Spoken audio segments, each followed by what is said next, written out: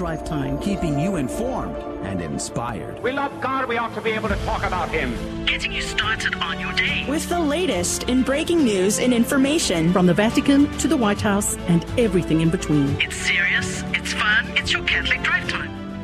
And welcome to Catholic Drive Time. This is your host, Adrian Fonseca. Today is Spy Wednesday, April 5th, 2023.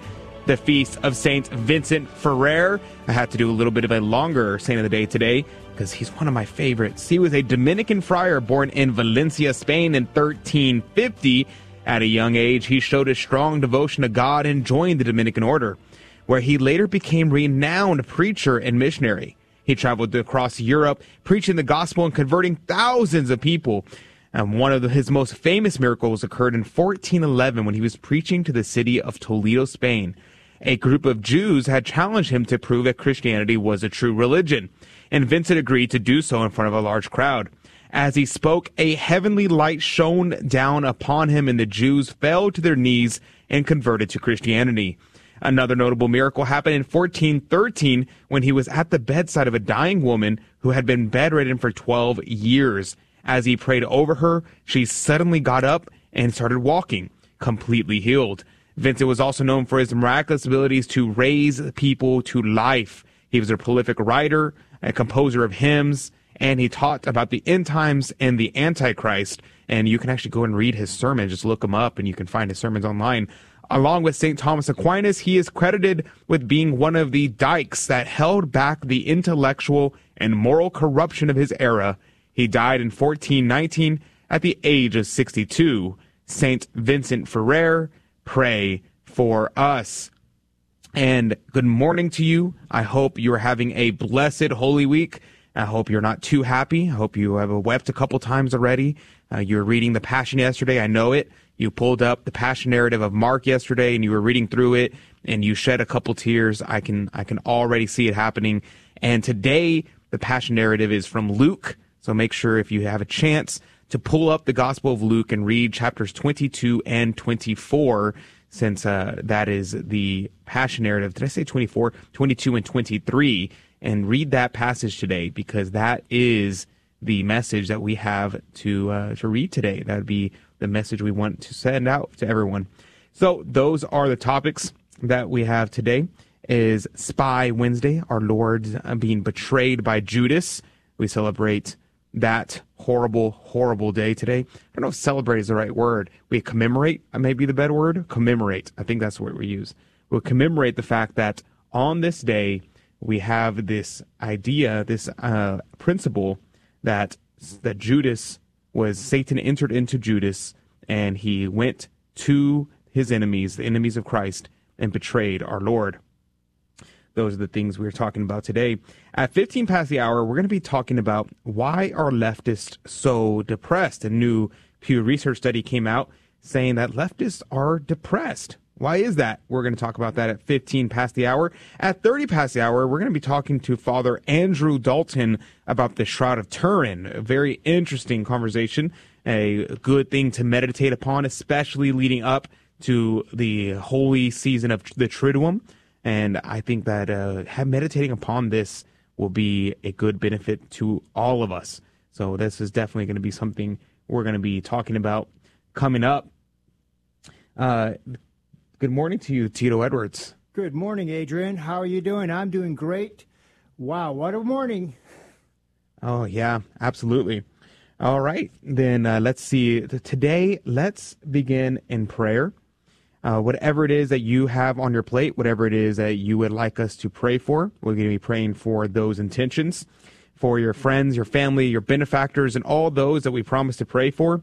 All these things we are going to be offering up to the Holy Ghost, because April is, in fact, the month of the Holy Ghost. So we're going to be saying the Veni Sancti Spiritus. We're also going to be praying for my friend Dr. Anthony Stein. His son Aiden was born healthy, praise be to God. And my friend Josh Patterson's son James, his son was born healthy, and for the recovery of their wives. And everybody who's been giving birth, we have tons of friends and family, and I'm sure you know people who just recently had kids, or maybe you yourself are about to be delivering or have delivered. And if that's the case, then we're going to be offering this prayer for you as well. So let's begin in prayer. In the name of the Father, and of the Son, and the Holy Ghost. Amen. Come, Holy Spirit, fill the hearts of thy faithful, and kindle in them the fire of thy love. Send forth thy Spirit, and they shall be created, and thou shalt renew the face of the earth. Oremus, O God, who taught the hearts of the faithful by the light of the Holy Spirit, grant that by the gift of the same Spirit we may be truly wise, and ever rejoice in his consolation, through Christ our Lord. Amen. In the name of the Father, and of the Son, and of the Holy Ghost. Amen. And now your headline news with Tito Edwards. Good morning. You are listening to the Catholic Drive Time, keeping you informed and inspired. Today is Wednesday, April 5th, and these are your headlines. Catholic Culture and the College Fix reports that with major fundraising effort, Catholic College works to cut ties with an intrusive federal aid.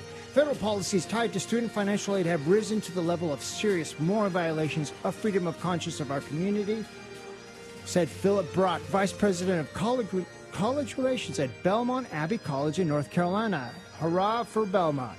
CatholicCulture.org reports Ukrainian Catholic leader blasts the alliance between President Putin and the Russian Orthodox Church. Today we see what a great disaster the Russian occupier has brought to the Ukrainian land, precisely because the throne and the altar have merged into an ugly two-headed eagle that takes away life and freedom. CatholicCulture.org reports the Dicastery of Laity, Family and Life has launched Synact Family, a members-only social media platform. Only one representative per Episcopal Conference, Movement Association, and University Institute can access the platform. Gabriel Gambino, the Dicastery's Undersecretary, wrote in an article published by L'Osservatore Romano. And finally, OSV News reports the Florida Senate advances a 6-week abortion ban with increased pregnancy center funds backed by Governor DeSantis. This Senate bill, the Heartbeat Protection Act, would prohibit most abortions in the state, with exceptions for rape and mortality risk with the pregnancy. The bill also would make exception for cases of a diagnosis of a fetal fatal anomaly until the third trimester. If signed into law, the new bill would only go into effect if the state's current 15-week ban is upheld amid an ongoing legal challenge before the Florida Supreme Court. These were your headlines this morning. May God bless you all. Thank you, Tito, for keeping us up to date. And the gospel for today is Luke chapter 22 and 23. So we're going to go through just a couple sections from this passage rather than read the entirety of the 2 chapters, just because that would just be too long. And verse 24, he says here, and there was also a strife amongst them, which of them should seem to be the greater. And he said to them, the kings of the Gentiles lord over them, and they that have power over them are called benefics. But you not so. But he that is the greater among you, let him become as the younger.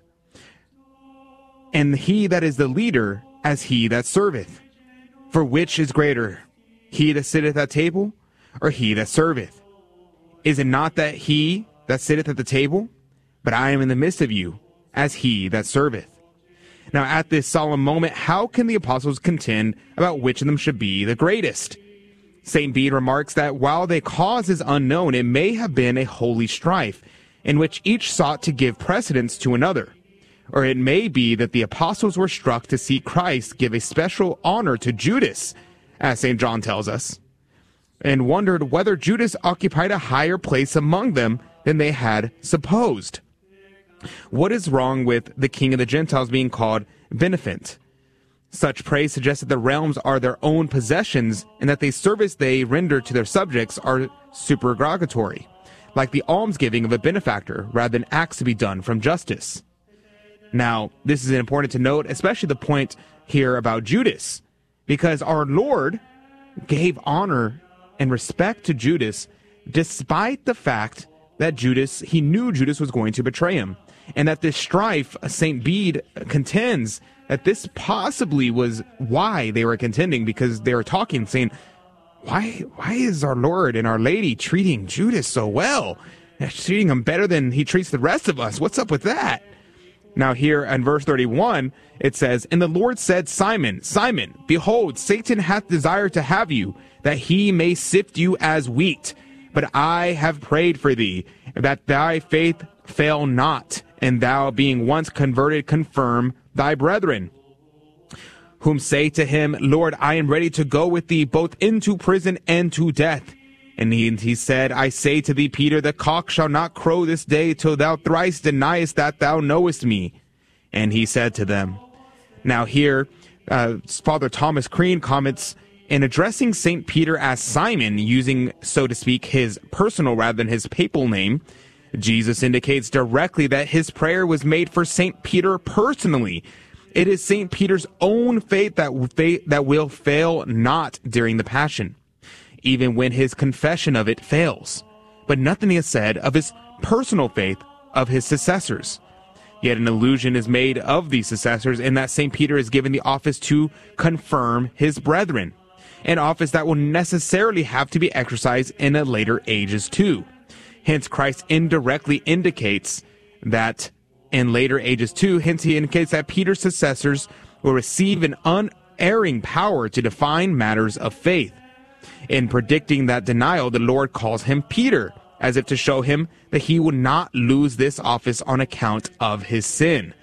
Very, very interesting to note.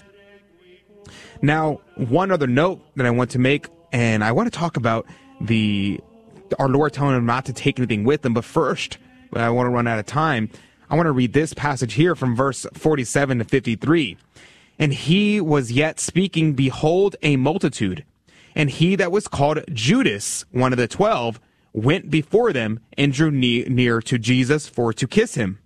And Jesus said to him, Judas, dost thou betray the Son of Man with a kiss? And they that were about him, seeing what would follow, said to him, Lord, shall we strike with the sword? And one of them struck the servant of the high priest and cut off his right ear. But Jesus answering said, Suffer ye thus far. And when he had touched his ear, he healed him. And Jesus said to the chief priests and the magistrates of the temple and the ancients that were come unto him, And ye come out, as it were, against a thief with swords and clubs? When I was daily with you in the temple, you did not stretch forth your hands against me, but this is your hour, and the power of darkness. Now here, why does St. Luke say that he was called Judas? One might think, oh, he said called Judas because, that's just the way people in the Bible talk. But no, actually, usually, and whenever people refer to other people, they don't say he who was called. They just say it was Judas, or that was Jesus, or that was Peter, or that was Mary. They don't say, oh, that was called Peter, or he that was called James. It was his name, and so they mention it. So why do you think that he says he that was called Judas? Well, Father Thomas Crean proposes that they came up with the multitude rather than simply Judas, perhaps because though he still bears the name, the man himself has, as it were, disappeared, having surrendered himself up to the power of the enemy. It is the general position that these people have been possessed. They've been possessed by the devil. Say that Judas was possessed, that Satan had him. Now, Christ here does not give permission to the apostles to strike with the sword, principally because he does not wish to impede the redemption, but also because it was unfitting that they, as the priests of the new covenant, should shed blood. And because as far as the laws of the land were concerned, they were only private individuals. He points out the irrationality of those who have come against him with swords and clubs, and at night, when they could have found him without any special preparation during the day. He also offers a partial extenuation of their sins. They are under the influence of the power of darkness, the devil, to whom his Father has allowed an hour, a brief opportunity to act. So we'll end there and conclude that here our Lord is telling us that Judas was possessed, and that those who came with him to take our Lord into prison were also, in fact, under the influence of the devil. And as Fulton Sheen likes to echo over and over again, here we recognize that evil has its hour, but God will have his day. That's something to meditate upon today, something to keep in mind. And we'll be right back with more after this. Hey, Donnie, what are the 4 Gospels in the New Testament?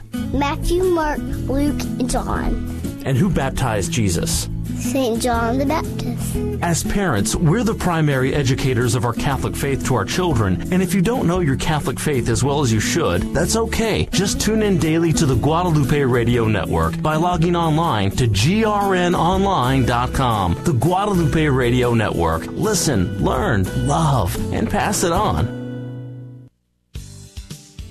Hello, this is Steve Gleason with your 1-minute tool for Catholic evangelism. Here's the question. Should pastors and churches place expectations and obligations on the congregation? Your average non-Catholic evangelical would say no, maybe even no way. It might be said, we do not need written order, discipline, or expectations. Those should derive from personal desire and from the Holy Spirit, not from a church. Or, each Christian's conscience should be sufficient for correction and discipline. Or, the Holy Spirit will personally lead each believer as to what church or to attend, and certainly how often they should go. So here's your 3 best friendship tools for Catholic evangelism. Natural law says human society cannot be well-ordered nor prosperous unless it has legitimate authority to preserve its own institutions. The Bible. Secondly, the Bible, which says in multiple places such as Hebrews 13:17, obey them that have the rule over you. And thirdly, the Catholic Church says when we are properly ordered, we will be capable of resisting conformity to the contemporary demands of unhealthy individualism. So obligations, much obliged. And welcome back to the Catholic Drive Time Show. This is your host, Adrian Fonseca. It's so good to be on with you today. Praise be to God. You know, I was wondering, I was looking at this article from the New York Times, actually, and the New York Times was reporting on how, it's kind of funny, the title of the article is kind of misleading, as you would expect it to be from the New York Times. It says, how the right turned radical and the left became depressed. Now, the article was actually about this Pew Research study that just came out. That was they were taken a year ago, but it's now coming out now, as most things take a little while to hit the news. And in this Pew Research study, it was all about how people are feeling more or less depressed in our current time. I don't know how they spun that to say that the right is becoming more radical, but nonetheless, here we are.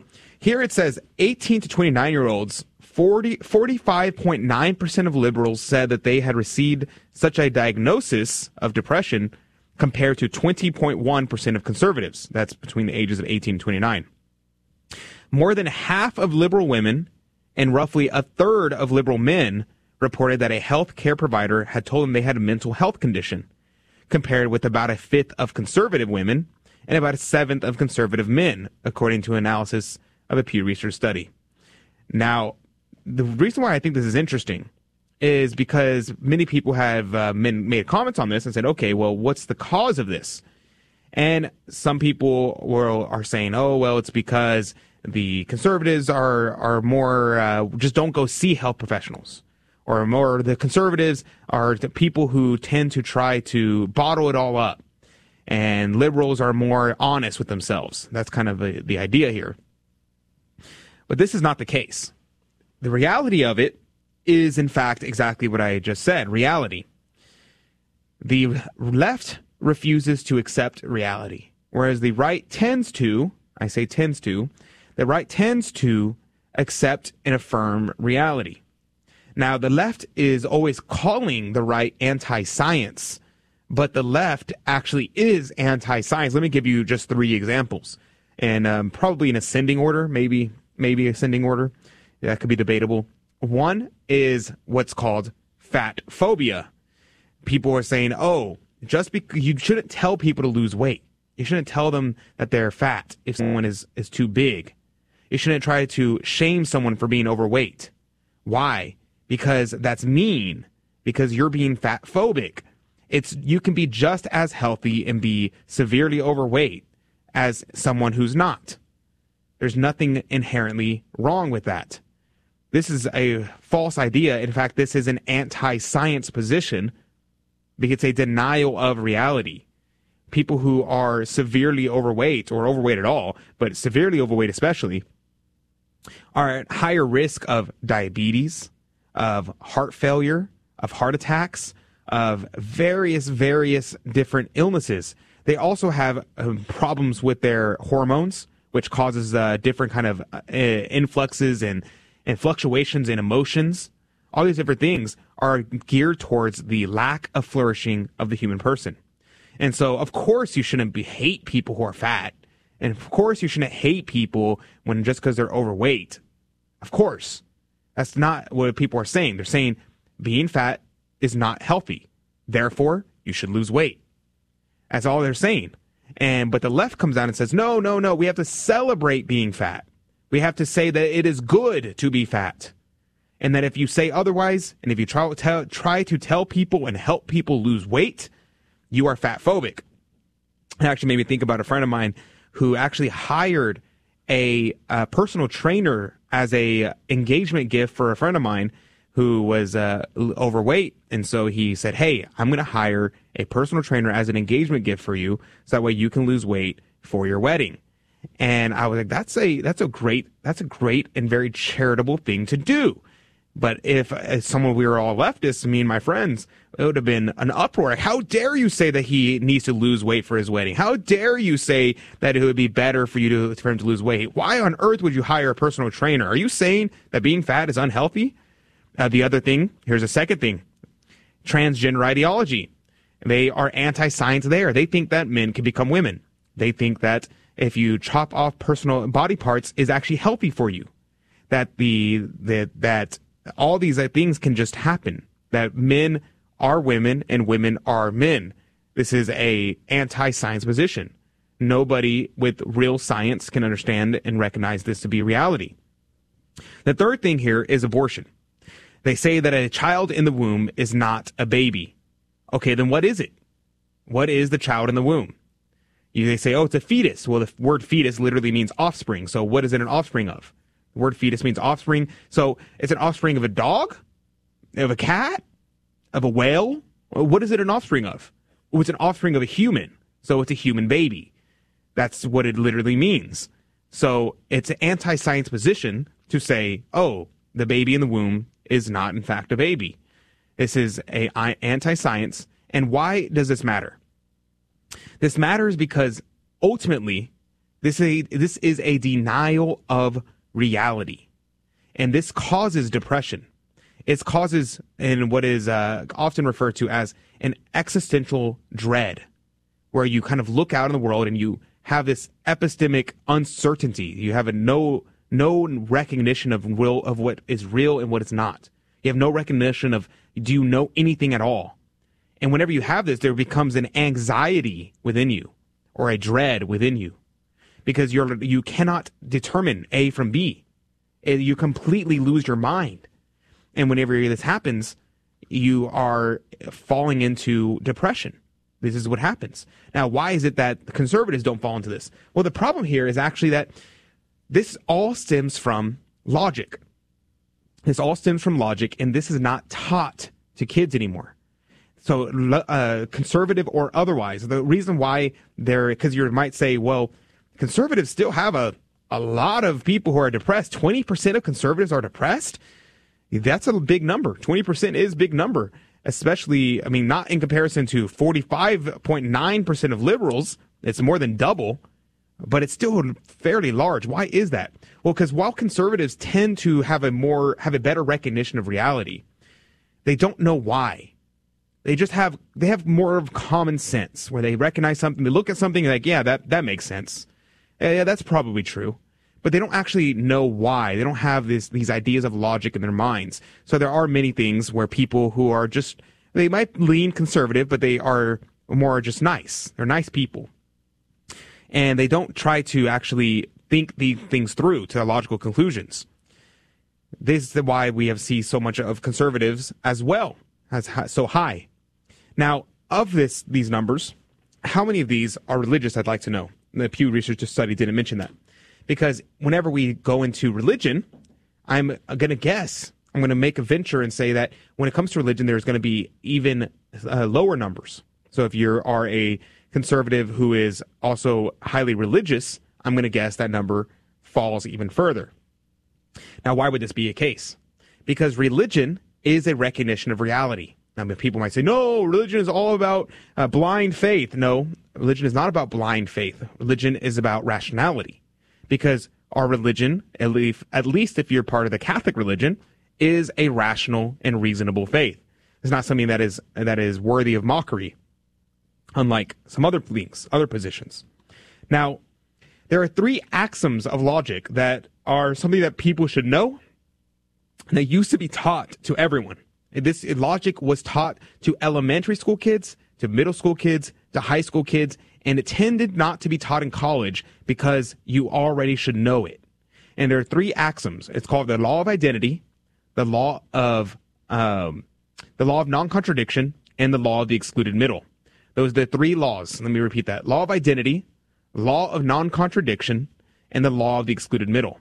Now, they're called axioms. What that means is something that is a basis of all your position that come after it. So it's something that you're just presumed to be true, something that does not need to be proven. Now, the law of identity, you're going to say, well, this is a kind of a dumb idea. Well, the law of identity states that something is what it is. That's literally what it means. So when someone says it is what it is, they're literally saying the law of identity is true. They're expressing the fact that the law of identity is true. Now, you might say, well, duh, of course what is. However, this may seem like a principle, and in fact, it's kind of funny. Some of the modernist philosophers like David Hume, they actually came out and they were like, that's kind of dumb. This should not be one of the principles. This should not be an axiom. Everybody just knows that to be true. And we live today and we look around and people do not recognize that what is, because instead of conforming the mind to reality, we desire to conform reality to our mind. And so you may look at yourself and say and recognize, I am a man. I look at myself, I can determine that I am what I am. I am a man. But if someone denies the law of identity, they say, I can be whatever I want to be. It doesn't matter if I am a man, because I identify as a dog, a cat, a woman, whatever it is that you want. And so they deny the law of identity. This is a destruction of the mind. And so when we have a destruction of the mind, what do you get? Mental illness. This is where mental illness comes from. Now, the law of non-contradiction is the second one, and this one is something that we should know definitely, because this is being violated constantly. So the statement is that something cannot be both true and false at the same time. It's often articulated. It was articulated by Aristotle, because this comes back all the way to before Christ. Now, Aristotle said, one cannot say of something that it is and that it is not in the same respect and at the same time. What does this mean? This means that if someone is A, then he cannot also be not A. And it's very, very simple. It's very, very straightforward. So, for instance, if you said all cats are mammals, you cannot be the same that if you said some cats are not mammals. Now, where do we see this error the most amount of times? We see this error most amount of times whenever we talk about morality. Someone will say, what's true for me is not true for you. That morality is relative. This is impossible, because that violates the law of non-contradiction. How can something be true for me but not true for you? Either it's true or it's not. It cannot both be true and false at the same time. So this principle is violated, and this breaks the mind of people who are on the left, because it's part of their principle that these things are not true and true at the same time. And so this causes mental illness. It causes people to become depressed. Now, the last thing is a law of excluded middle, which we won't have too much time to discuss, but the law of excluded middle states that every statement must be either true or false, meaning there is no middle ground. Now, when we talk about like political things, we see this all the time. Either we can trans the kids or we can't trans the kids. There is no middle ground. Now, some people would say, oh, well, let's just wait till they're older. No, you can't wait till they're older. Or how about the abortion issue? And they say, oh, well, let's find the middle ground. Instead of killing babies for all 9 months of pregnancy, we're only going to kill them for the first 3 months. No, either killing a baby is wrong or it's not wrong. And the amount of months that it takes for it to develop does not matter. So the law of excluded middle. These are the 3 laws of thinking, the laws of thought, the laws of logic that have been lost So maybe it'd be worth doing a deep dive into all these things in a future date. But that's going to do it. When we come back, the Shroud of Turin and more after this. Hello, this is Steve Gleason with your one-minute tool for Catholic evangelism. Here's the question for your non-Catholic friend. How much havoc would be caused at your church if your pastor brought a big statue of St. Peter or St. Paul and placed them in the sanctuary? Well, here's your 3 best friendship tools for Catholic evangelism. Number 1, history's on the side of the Catholic Church. Christian art in many forms dates way back to about 120 AD, and so do those various Christian symbols which we still see today. You know, a dove, a fish, a lamb. Why are those okay? Secondly, the Bible, Exodus, Numbers, and Ezekiel. All these books show God telling Moses, David, or Ezekiel to carve out images of angels that were used in worship. And thirdly, a tough comeback, especially for my guy friends. Does Cooperstown, Canton, or Cleveland mean anything to you? Yep, the Hall of Fame location's filled with statues, jerseys, bats, and balls. Memorabilia is a $37 billion industry, but you say, don't bring a statue into my church. Well, how many of you guys have admired one of those bronze statues of an athlete? I'd rather stare at St. Peter's, Paul, and Mary in my church, and I'm not talking about the old folk band.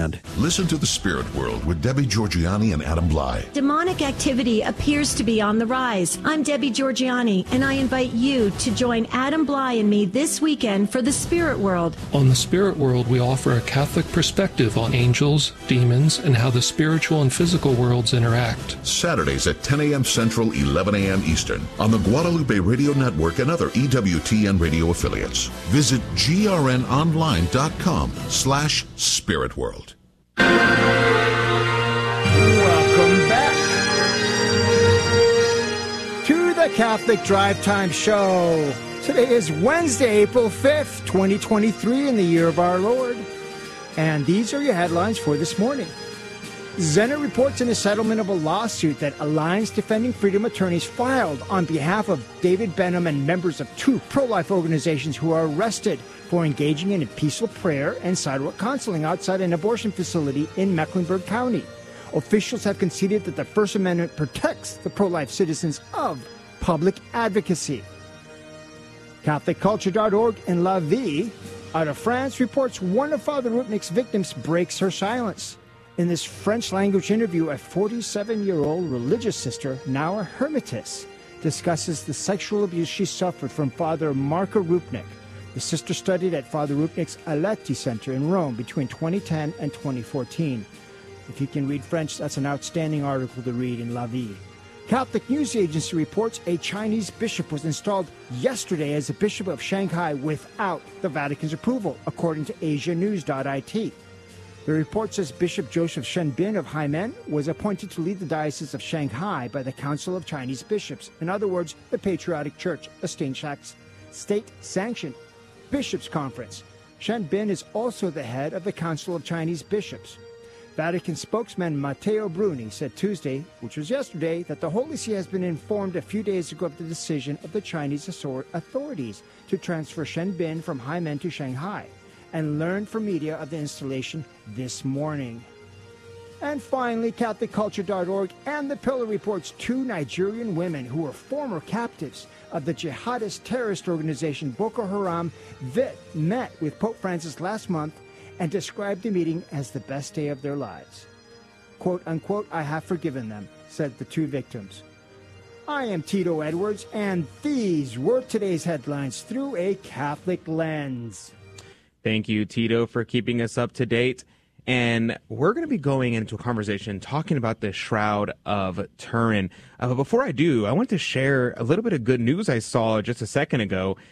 Here in Idaho, not too far. Well, I guess it is pretty far. It's all the way in the other side from Houston, Texas. That's probably a 2-day drive. But the state of Idaho banned child transition surgeries in their state. So praise be to God. It's very good to hear.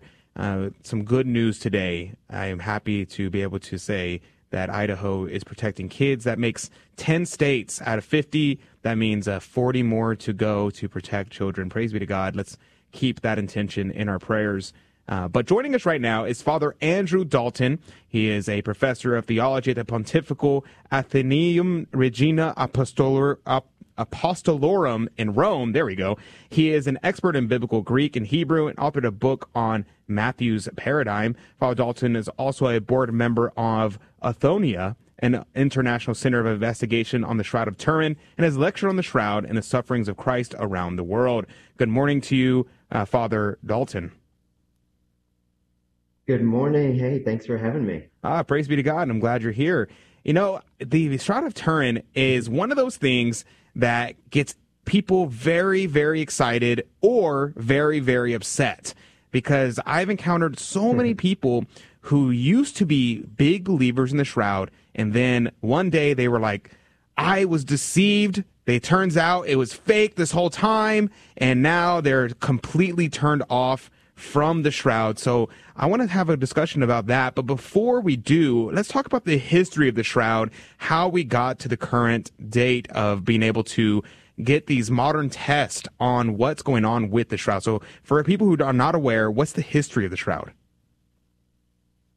Right. So the route towards those modern tests actually began in 1898. I know people often want to start way back in the beginning in the times of Christ, but I want to throw you a curveball there a little bit and say, I think we should start with what's most knowable, what's easiest for everyone to agree upon.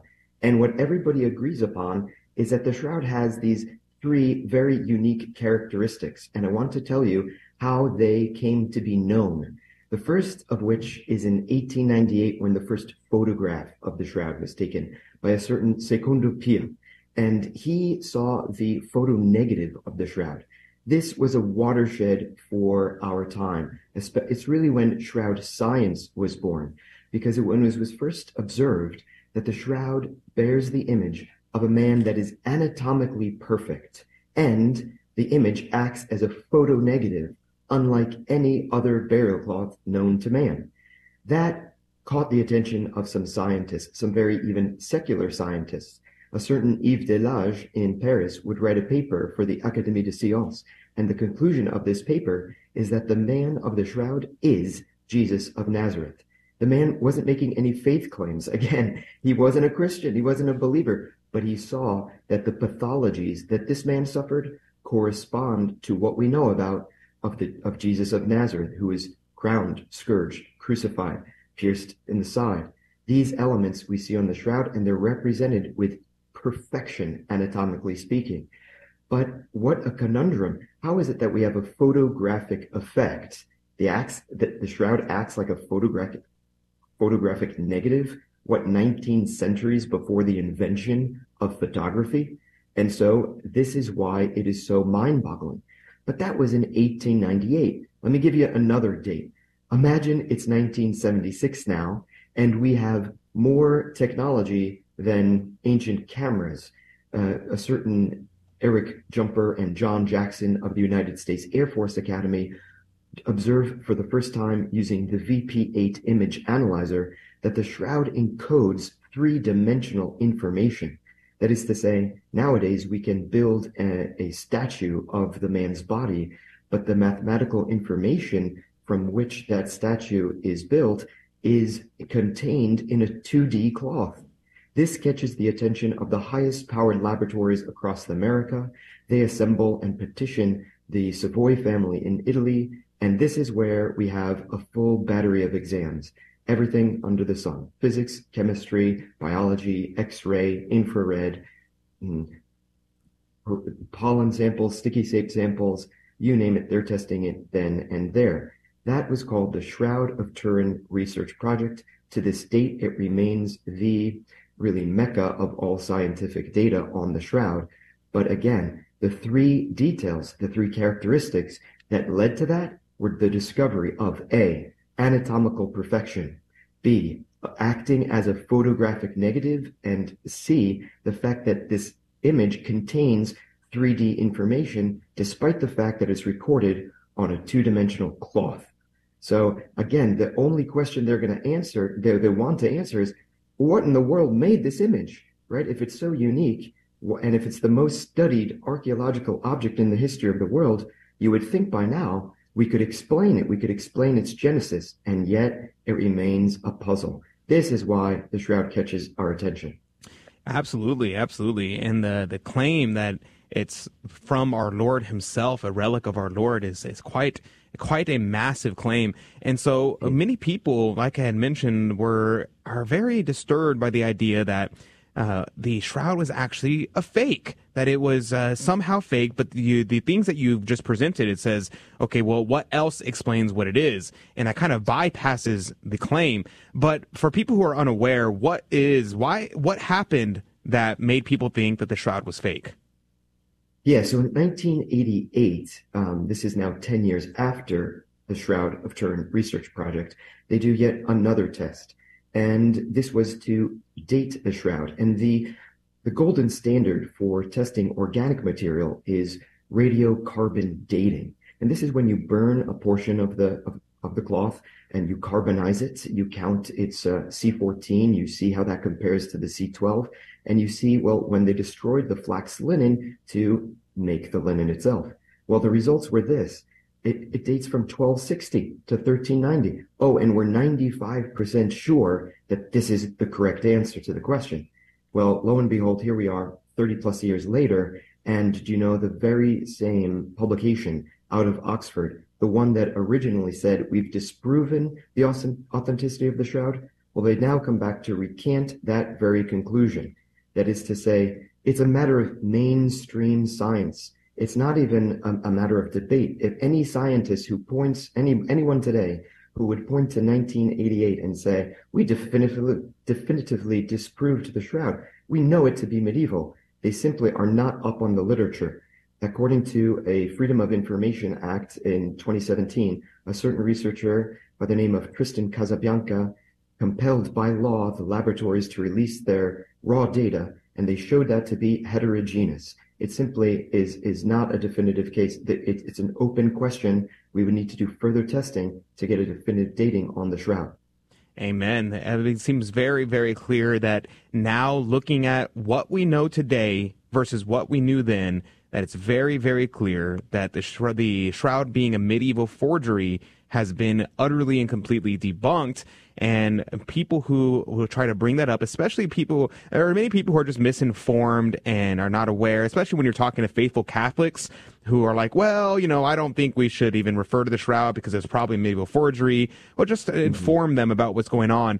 But oftentimes, from the anti-Catholics, from people who are against the faith and against theism, they will try to bring this up and just be aware and let them know that they are being anti-science if they affirm that this carbon dating was, in fact, a disproving of the shroud.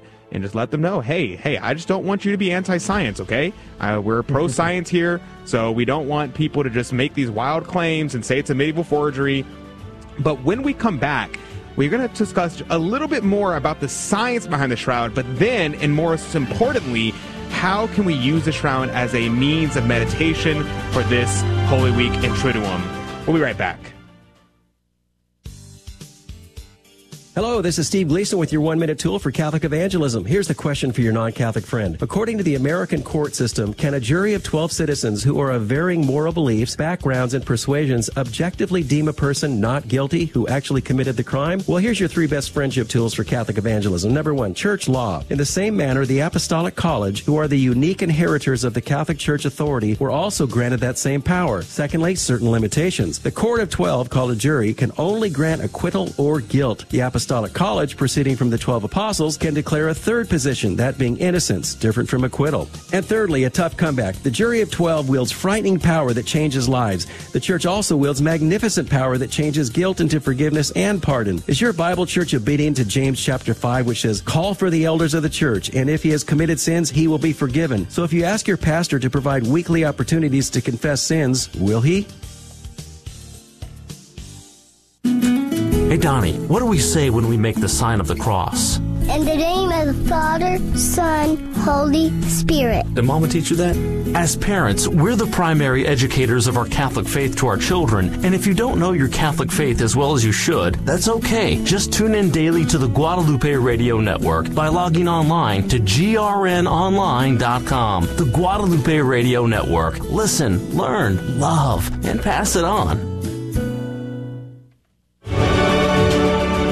And and welcome back to the Catholic Drive Time Show. This is your host, Adrian Fonseca. Praise be to God. It's so good to be here with you today.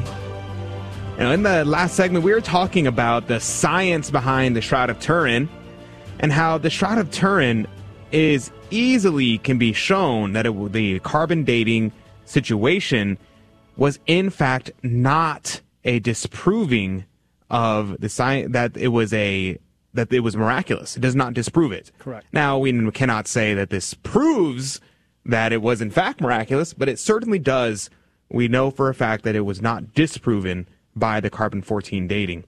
The other thing that we talked about was the fact that it is utterly and completely unique and that nothing else can possibly explain these circumstances. And if someone can, then let's go ahead and try to do that. And Father Andrew Dalton is joining us to discuss. Father Dalton, this topic, one thing that I often hear is how the Shroud of Turin matches up with things like the Shroud of Veronica, like the Divine Mercy image, like and it's similar in makeup as the image of Our Lady Guadalupe. We don't want to make claims that are too great that people would find absurd. So do those claims have any veracity to them? Well, I think we would need to do more science on some of those other cloths. I know it's often been noticed that the Shroud of Turin bears some qualities, in similar qualities as the tilma Guadalupe, for example, that you say. But, the Shroud has been exposed to hundreds of thousands of hours of scientific testing. And that is not the case with some of these other cloths. Now, I do think that one that comes close to that as far as bearing interesting information in, let's say, synthesis or in, symbiosis, you might say, with the Shroud is the sudarium. The sudarium is the cloth that was used to absorb the blood that came out of the nose and mouth onto and this image appears. We can superimpose the blood stains from the head, from the Shroud of Turin and the sudarium of Oviedo, and see that they covered one and the same body. So that's an example of something that I do think has borne fruit in a scientific way. But these other images have just not been. I want to be cautious there, because sometimes when we make claims that are a little, if there's overstatement, if there's any exaggeration, you can expect pushback, and to be fair, rightfully so. So I'm awaiting scientific data before I make any claims about those other cloths. Yeah, that makes sense. I think that's a completely reasonable position, and I think that that's kind of my position. When people tell me those kind of things, I'm like, well, maybe it's possible, but I don't know if I want to go that far just yet, but I don't want to deny it. I don't want to crush people's pieties, but at the same time, I don't want to try to make a claim that could be easily ridiculed, which, the word ridiculed literally comes from to laugh at, to be laughed at. And we don't want to make the faith up to something that people would laugh at. Before we go into kind of a more spiritual aspect of this, you mentioned that the three elements that are just so unique to the Shroud, that make it utterly replicable. I can't even say words. Replicable. There you go. Replicable. There you go. I could talk. But what are some examples that people have attempted to explain it as, and how have those been proven not to be true? Yeah, great question. Well, there were four main theories that were on the table in 1978. And one, of course, was that it was a painting. The second was that it was a rubbing or a scorch. Like when you heat up a statue and then, singe a cloth by placing it on top of that hot statue. And then finally, some sort of camera oscura, some sort of medieval photography. The problem was that it's not a painting because there's no paint, no pigment, no varnish, no dye, no ink, no directionality, no brush strokes, nothing that shows coloration was applied to the cloth or absorbed by the cloth. Each and every one of these theories is debunked. Look, there's no highlights, there's no shadows. There's nothing, even when you do a test called paralysis mass spectroscopy, you could discern what pigments were there and the chemical composition of those pigments, not a single particle was found. It's certainly not a painting. Their conclusions was that it's not human artwork. They didn't tell us what it is. They told us what it's not. And since all of these naturalistic attempts have failed, it leaves room, of course, for the Christian view that the shroud image is nothing other than the natural effect of a supernatural event, namely the resurrection. At least that's my position. It's not a dogma of the Catholic Church, but I think at least it holds water. It best accommodates the data that we all observe. That's our starting point, and that should be really important to say. Everybody agrees that it has these qualities. Now the question is, accommodate them, explain them. And to date, we have not done so. Yes, for sure. And one thing that, just really struck me is, and you can correct me if this is not a proper articulation of what's the understanding of it is. And if what I've been told, or what my understanding is, that the image from kind of our position, from the Christian position, is that the image was created by this credible light, and that light, that is almost like a nuclear blast going off onto the shroud, and just superimposing the image on in a way that is just unattainable, especially any time before today. That was explained by our Lord resurrecting from the dead. How would you articulate the explanation from a Christian perspective, what the shroud is? Sure. I think that what you say is right. When you look at the physics of it, the image, there are certain qualities about it that have led scientists, and I'm not a scientist, but I was taught by a certain physicist named Paolo di Lazzaro in Rome, and he spent 5 years with precisely this experiment, assuming that it is light. Well, let's play with the variables of light, the frequency, the amplitude, the duration of exposure. He finally settled on UV laser excimer light, and he was able to caramelize some linen after very many attempts. It was frustrating at first because he would either carbonize the material altogether or he would get no coloration at all. But he finally found that sweet spot and was able to determine the amount of energy that is required to colorize a cloth of this size. And he found that to be 34,000 billion watts. That's the amount of energy that would be needed to colorize a cloth of this size.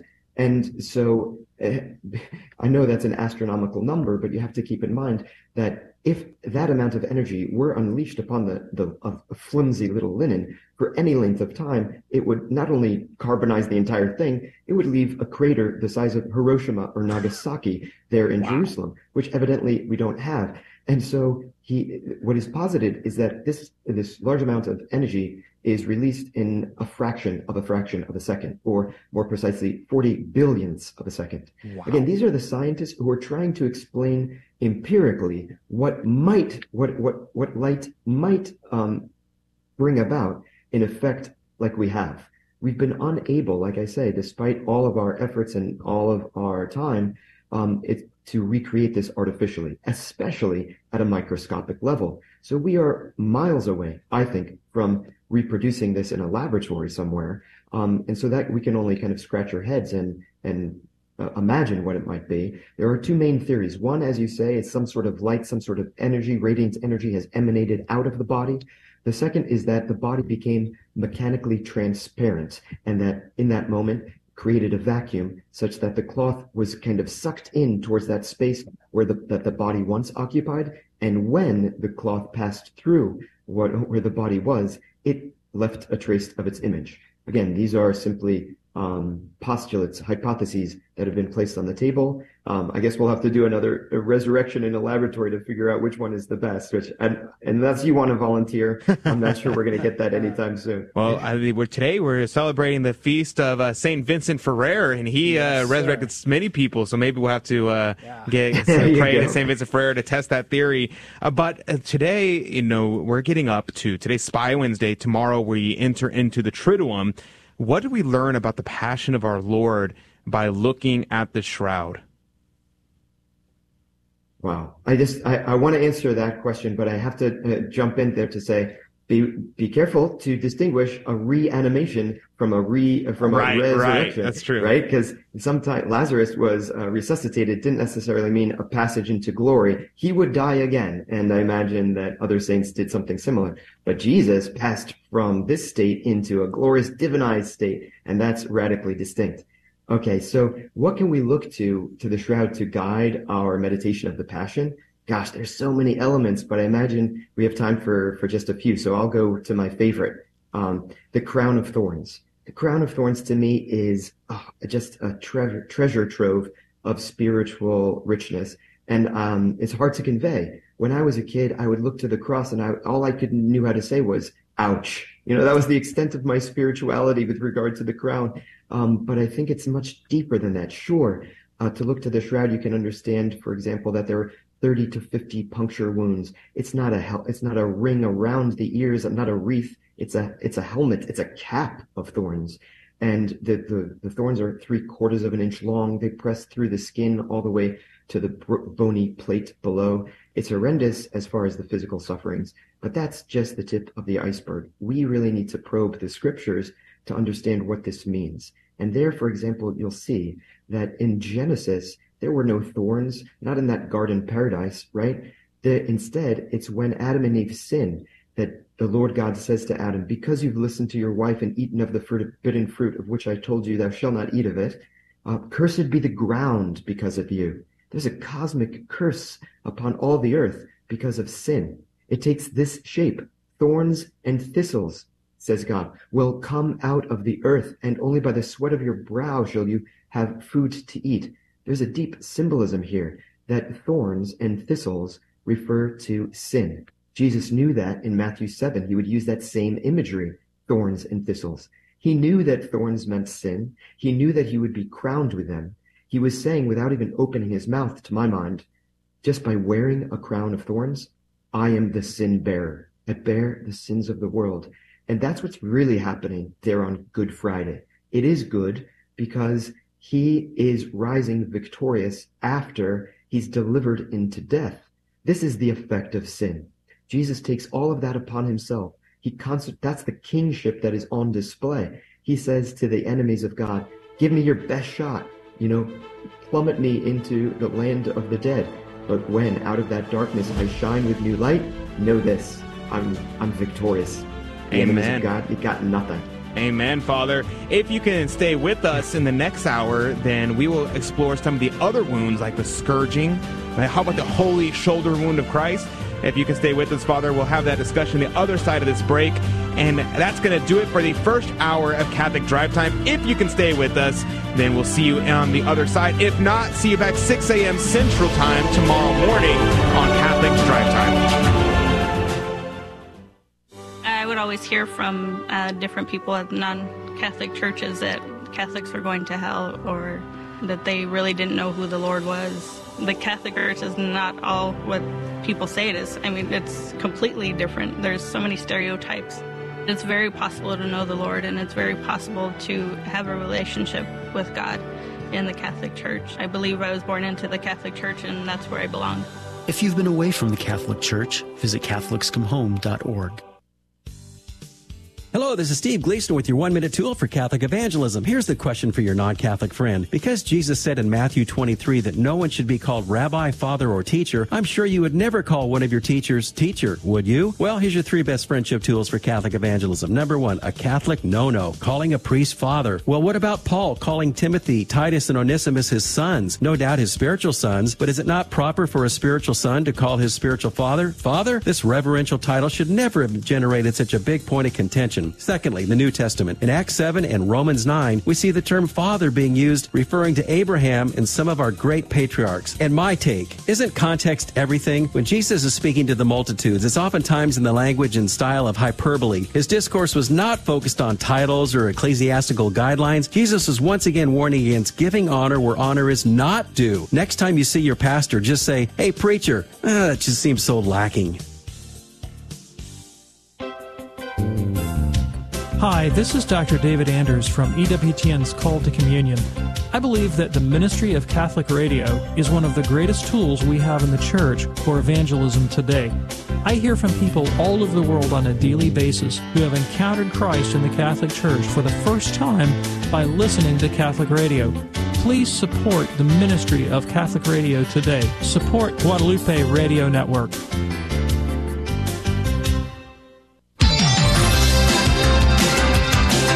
Faith, hope, charity.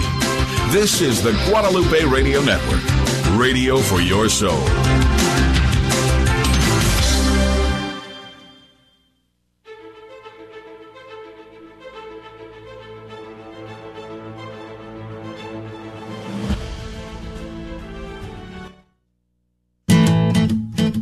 Here at KSHJ, 1430 AM, Houston, Texas, we don't mess with the truth. We hear it, live it, and love it. Having a blessed Spy Wednesday, recognizing the day that Satan entered into Judas and he made the decision to betray Christ, which would come to fruition tomorrow on Holy Thursday, on Maundy Thursday. Very, very good things to think about. On the last segment, we were talking about the crown of thorns. Crown of thorns is such a meditation. Joining us right now is Father Andrew Dalton. He's an expert on the Shroud of Turin, and we're talking about how the Shroud of Turin can be used as a means of meditation on our sins, on the passion of our Lord, especially for this holy Triduum, the most holy time of year, the part of the year that is unlike any other time of the year. And, Father, you were talking about the crowning of thorns. And when you were, there's one thing that I always think about. There's two meditations that I personally have whenever I think about the crowning of thorns. Every single one of the wounds of Christ, I kind of try to meditate upon different aspects of the vices. And as to the crowning of thorns, I think of those thorns piercing the skull and piercing the brain of our Lord. And I use that as a meditation to think the suffering of our Lord's head being pierced in that way is due to my sins against thoughts. And every time I think bad things, whenever I dwell on bad things and I wish bad things upon people, any of the sins that come to my mind, I consider that a wound that I give to our Lord by the crowning of thorns. And then that blood that must have ran down his face. I think about how after a boxer gets hit in the head, and a cut comes up and it drips into his eyes and then he's not able to see. And I think about how the blood that flowed into our Lord's eyes and probably blinded him is a suffering due to the failure of custody of the eyes. And I try to think about those kind of things. What do you think about that idea, Father?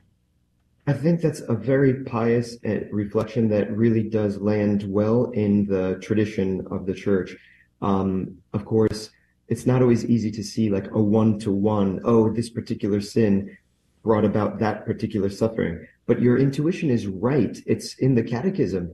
It wasn't the Roman soldiers who crucified him so much as every sinner. And that's what that's the real cause at the end of the day, ultimately speaking, not pretending that the Romans didn't have their role to play. They did, of course. But your intuition is right. It reminds me of Rembrandt, who paints himself as crucifying the Lord, or Mel Gibson in his Passion. He puts the nail in his hand as he films the scene of the crucifixion. That's right. That's us. We did that. And this is what sin does. It disfigures the beautiful humanity of Christ. It disfigures our own humanity. And so that's an incentive to stay away from sin. It's ugly. This is the one who loved us the most. This is the one who thought pure and holy thoughts towards us. How could we possibly treat him with disdain? Absolutely. Now, about the shroud, one thing that I have recently been thinking about is the holy shoulder wound of Christ. And I was thinking about that because I was carrying we were going on procession recently, and I was helping carry the statue, and oh my goodness, it was very, very painful. I was surprised by how painful it was, and we were only carrying it for like an hour, and there were about 8 of us carrying the statue, and we were like, St. Simon of Cyrene, pray for us because this is so painful. What was the shoulder wound like according to the Shroud, and what can we learn from it? It's remarkable. And we see that there's excoriations on the right shoulder and then on the left shoulder blade a little further down and closer to the spine. And so it corresponds with what we read about in the first century literature, how the criminal was made to carry his patibulum, that is to say, the horizontal beam. This would have weighed something like 100 pounds, give or take 25 pounds. And I don't know if you've ever done the experiment to go any length of time with something. But keep in mind, this is after the scourging. This is after all of those blows to the face already. He's already debilitated. Do you know that you mentioned Simon of Cyrene? He was enlisted to carry the cross precisely because these Roman soldiers saw this guy's not going to make it. He's done. He's done. And so Jesus walks in front of Simon so that this robust man is able to finish the job, carrying the cross. Of course, it's an image for us of our own discipleship, so that we might carry our crosses with our eyes fixed on Christ. But this is extremely heavy. It's men who work on the railroad and they carry beams for the railroad. They do it in exactly this way. A third of the weight is in front of them, 2/3 of the weight behind them. But when they lose their balance, when they jostle their position, they fall. And this is what we see also on the Shroud. There's soil on the knees and on the nose, not just on the feet. Wow. And this tells us that Jesus fell to the ground flat to his face. 100 pounds come crashing down on a crown of thorns. Can you imagine what that is? Can you imagine, moreover, the love that got him up off the ground and back on his feet? That's divine love right there. Wow. Oh, I mean, I can't even, that hurts just thinking about the fact that our Lord would have face planted into the ground. That's, oh my goodness, especially with the crown of thorns on his head. And oh my goodness, on his back of his neck. That is horrible to think about. What about the scourging at the pillar? I know many times people think that this was a Jewish scourging, which means that there was a limit to amount of scourging that it was, but this was in fact a Roman scourging. Can you explain the difference and why this is so much more severe? You're exactly right. According to the Old Testament, you're not to treat your brother like a beast. So you can never give him more than 40 lashes minus 1. You can read about Paul, who said 5 times I received the 39 lashes, right? But that is a Jewish flogging in a synagogue, nothing like a Roman scourging, which is carried out there, the Praetorium there in the territory of Pontius Pilate. These are Roman soldiers. They don't care about a limit of 40 lashes. We have 3 times as many recorded on the Shroud, at least if you take the count from John Jackson, the Shroud of Turin research project. He thinks there are some 120 lashes or scourge marks on the front, 240 on the back. Of course, if there are 3 lashes on one Roman flagrum, 360 marks equals 120 lashes. Ooh. And those are just the ones we see on the front and the back. Perhaps there are areas on the side that we can't count. But I always assumed it was just the back. It's not. It's all over the body. Even in the pelvic region, those wounds are just as deep as everywhere else. We know there was no protective loincloth in the moment of scourging. He was utterly naked. And that, I think, too, is part of the sufferings. It's something we need to contemplate. Wow. Yeah, it is so tragic, especially, we think about the scourging of our Lord, and sometimes we overly sanitize it because many of our crucifixes, it just has the 5 wounds, the nails and the piercing of the side, and they exclude everything else, and we don't realize the severity in which our Lord suffered. Father, what is some of the sufferings that the Shroud reveals that most people don't realize is a suffering that our Lord endured? Well, I would point to the nail wound and its placement. We're used to seeing the nail in the center of the palm, but that's just not really tenable. You can't hold even half the weight of a human body if the nail were in the center of the palms, because it's all soft tissue. There's no transversal support in that area. What the Shroud shows is that it pierces through the median, precisely where 2 nerves pass. Destas space in the wrist is where you find the median nerve and the ulnar nerve. And they're not just motor nerves that control the motion of the fingers. They are sense nerves that send shockwaves of pain through the central nervous system, exploding in the brain for 4.5 hours. I mean, can you imagine what that is? There were soldiers in World War II that didn't have morphine, and they preferred to commit suicide, some of them, because they had an exposed median nerve. There's a reason we call this pain excruciating. I don't know if you pause to think about that word, but it comes from ex cruciatus. Cruz is the cross, right? This is a pain that is so unique, it gets its own word. This was engineered to be the summum supplicium, the highest of all punishments, and the Romans were engineering it to bring about this kind of effect. Can you imagine rotating around a 9-inch nail with a square cross-section, going up and down from a lower position where you can breathe out, where you can breathe in, but you can't breathe out. In order to exhale, you need to press down on the nail in your feet, to pull and twist on the nails in your hands, to rise up, to let your intercostal muscles relax and therefore breathe. Jesus didn't just breathe. He spoke from the cross. He prayed for us. Father, forgive them. They know not what they do. It's likely that he repeated that as a refrain again and again. He was saying this, says St. Luke. Can you imagine the love behind such an act? I wouldn't have uttered a single word, but there is Jesus pouring out his love for us. Hi, Father. This is Tito Edwards. I'm curious as to the pollen that was found on there was lots of pollen on there, but I particularly am interested in that the pollen that could only be found at that time in history in that particular area of the world. Could you explain, talk a little bit about that? Because to me, that's even more evidence of the true nature of the Shroud. Yes, you're absolutely right. And if you want to go into this, you need to see two people. So the first is Max Frei, F-R-E-I, who did sticky samples long ago. And then more recently, Avinoam Danin, who passed away not so long ago. He's a botanist and expert on the flora in and around Jerusalem. And he has a wonderful book on this because there are many pollen samples. Some samples are better than others. And certainly the ones from Frei are not as good as the information that we have now in the more modern era. But I'll point to the most significant. So one species of plant is called the Gundelia tournefortii. Okay, and we have over 100. I want to say it's like 120 or so of these pollen grains. It's not one or two, but these blossom in April and May in a circumference, like let's say 5 kilometers to 20 kilometers around Jerusalem, and they're blossoming precisely this time of year. This is what we find on the Shroud.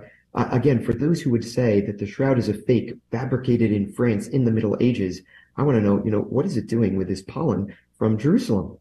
It reminds me much like the soil. By the way, I told you soil was on the tip of the nose. Correct. We know that soil is calcium carbonate with a touch of strontium. We know its structure, its crystalline structure to be travertine aragonite. It's an extremely rare crystalline structure, and yet it matches the grottos of Jerusalem. The soil there, like a fingerprint, says a geologist. So these are the kinds of things that I think really point to a way to debunk that claim that the Shroud is a medieval fake and, in fact, the authentic burial shroud of Jesus of Nazareth. Well, thank you very much, Father, for all this information. Definitely check out tons of information out there on the Shroud. Father, where can people keep in touch with you? Yeah, check out othoniainternational.org. That's where I teach. There's a diploma, a postgraduate certificate in Shroud studies. If you want to go deeper, that's where you need to go. Even if you don't have the time to take the exams, you can at least audit the class. It gives you all the access to all the video lessons from experts from each area. That's where you really need to go deeper. Thank you very much, Father. Can you leave us with your blessing? Absolutely. Lord Jesus, you told us that wherever 2 or 3 are gathered in your name, there you are in our midst, and we happily call upon your holy name. And we ask your priestly blessing in this holy time upon all those who are listening. May they grow in faith, hope, and love, be protected from all evil, and be brought to everlasting life. In the name of the Father, the Son, and of the Holy Spirit. Thank you very much, Father. God bless you. God love you. Have a blessed Triduum. And that's going to do it for this segment. Remember, this Friday is the last day to register for the 2023 Fishers of Men Benefit Dinner in South and Central Texas. Go to grnonline.com and contact Sean Rice. You can reach out to him. Monsignor Charles Pope will be the speaker, and the Sisters of St. John Bosco will be there, being the honorees. So make sure you check that out. Last day to register, Friday, April 7th. Contact Sean Rice. Go to grnonline.com. And now we're going to our game show. Call in 877-757-9424. Today's the day we draw prizes, so call in. Ladies and gentlemen, this is your captain speaking. We're currently cruising at 39,000 feet. We'll turn that seatbelt sign on for you and let you move about the cabin. Looks like we're about 2 hours and 10 minutes from landing. Plenty of time for you to share your Catholic faith with one another. Wouldn't it be great if everyone eagerly shared their faith? Why not start today? A friendly suggestion from Guadalupe Radio Network. This is Dale Ahlquist with a Chesterton Minute. Have you ever heard someone say, "I want a religion that is not so dogmatic"? Well, G.K. Chesterton says a religion that is not dogmatic is not a religion. A religion means something that commits a man to some doctrine about the universe. Anyone who believes anything is dogmatic. In fact, Chesterton says a teacher who is not dogmatic is not teaching anything. And if you think about it, a doctor who's not dogmatic is not who you want prescribing medicine or performing surgery. An auto mechanic who's not dogmatic is not going to be able to fix your carburetor. We want professionals to have specific training, but specific training means embracing very specific ideas. And yet we want a religion that is not dogmatic, as if standing before God is less important than repairing our car. Want more than a minute? Visit chesterton.org. Hey, Donnie, when we see Christ on the cross, what do we call that? A crucifix. And who said, preach Christ and Him crucified? St. Paul. As parents, we're the primary educators of our Catholic faith to our children. And if you don't know your Catholic faith as well as you should, that's okay. Just tune in daily to the Guadalupe Radio Network by logging online to grnonline.com. The Guadalupe Radio Network. Listen, learn, love, and pass it on.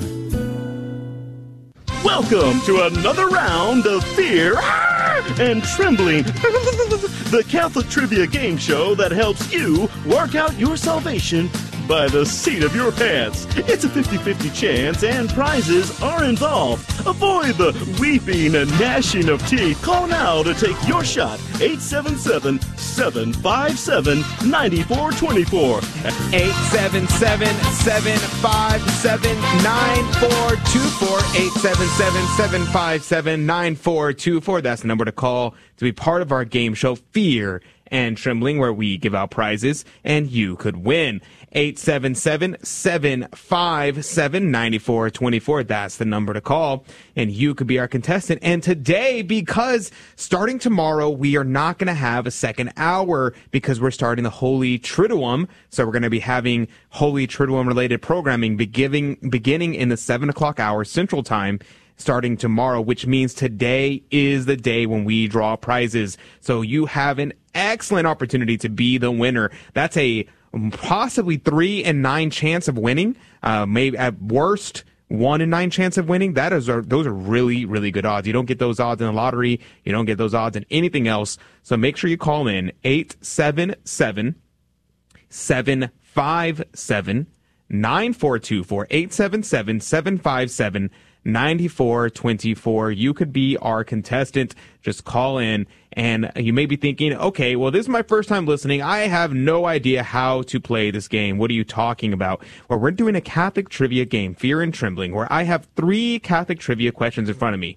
Now, these Catholic trivia questions, I'm not going to ask you the questions. I'm going to ask Tito the questions, and Tito's going to give me an answer, and it's going to be your job to tell me whether or not he's right or whether or not he's wrong.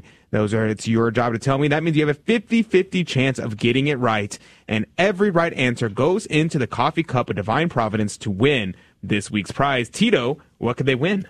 Thank you for asking. The Fear and Trembling prize for this week is a 6-month subscription to the Wanderlust Catholic, valued at $36 from Annunciation Designs. Annunciation Designs offers practical products to help your family call to mind the sacred in the midst of the ordinary.